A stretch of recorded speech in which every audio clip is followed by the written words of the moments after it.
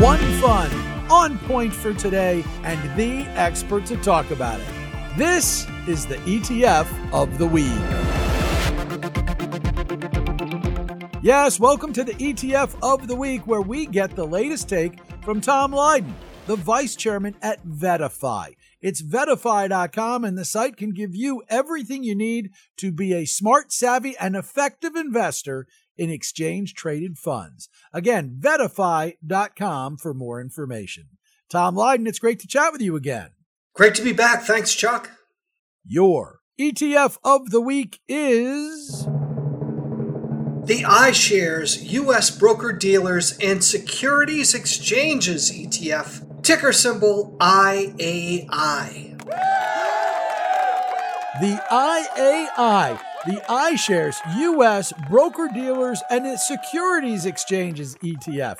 Now, this is a very specific ETF. It's granular, but not too tight granular. Like sometimes ETFs are things where you can only buy a few stocks.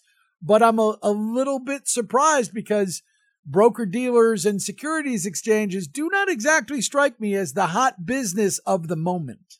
Well, they're not the hot business of the moment, but they're hotter than regional banks and banks, let's say. Regional banks and banks, as we all know, have gone through a little bit of a hangover here recently. Most people are confident or fairly confident that the worst is behind us. However, people aren't willing to push all into banks and regional banks right now. There was a pretty healthy pullback into that area. And frankly, that affected all of financial services ETFs. It also affected the broker-dealers and the securities exchanges.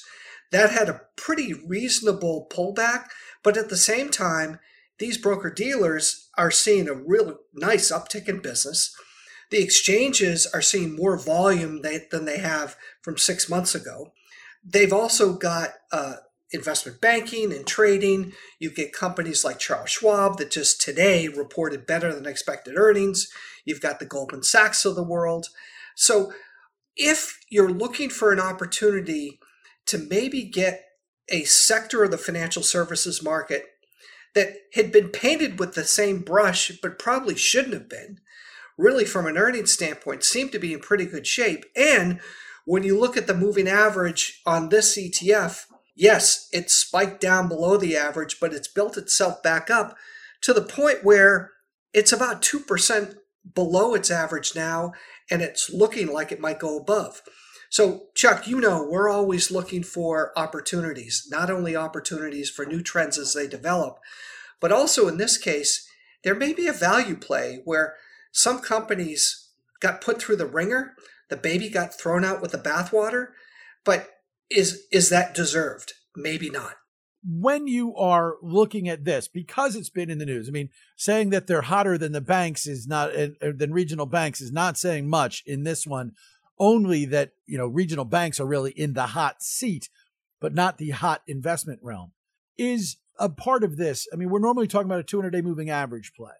But when you see something that gets beaten down, in part because the industry just had a wipeout, does that make you at times look away from the trend following play and say, look, you go where the value is because you know that there will be the bounce back? Or do you use the 200-day moving average thing and go, hey, the banks scare you, wait until it comes back? I think in this case, Chuck, when you look at what's happened so far year to date, there are areas of the market that have been on fire. You look at technology, up 15 to 20%. A lot of people, I think, missed it because they didn't have confidence, but coming off of those October lows, that's been an area that's been revived nicely. Crypto, up 50 to 70%. However, financial services is always going to be a part of what we're doing. If we have an opportunity here to pull out the banks and the regional banks, which are 80% responsible for the decline, when at the same time, these exchanges have seen a nice uptick in business.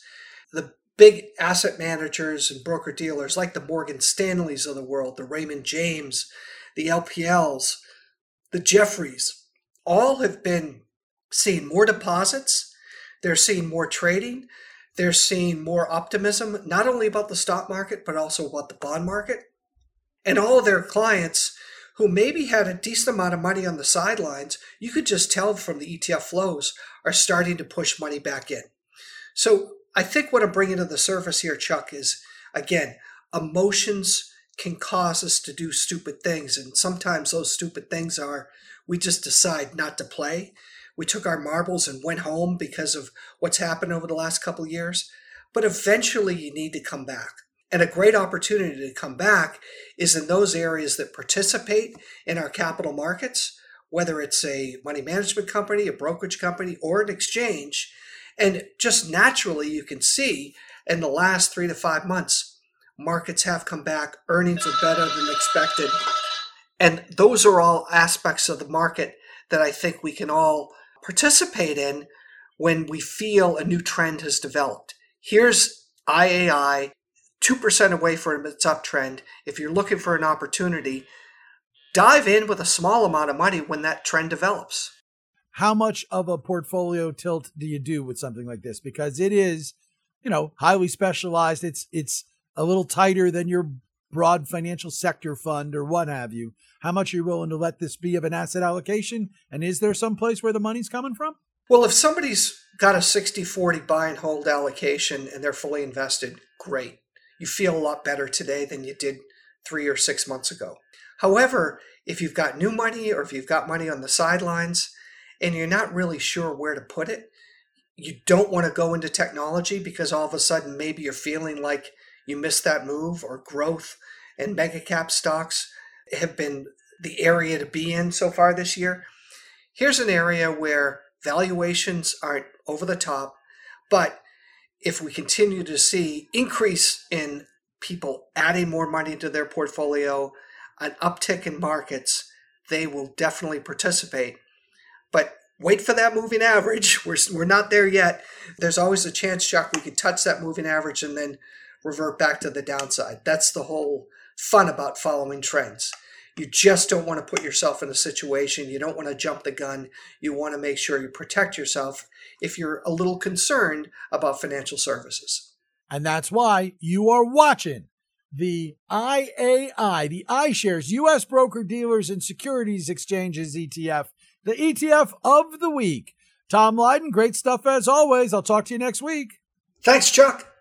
The ETF of the week is a joint production between VettaFi and Money Life with Chuck Jaffe. And yes, that's me, and you can learn all about my hour-long weekday podcast by going to your favorite podcast app or by going to MoneyLifeShow.com. To learn more about exchange-traded funds and everything you need to do to be a smart, savvy, and informed investor, check out VettaFi.com.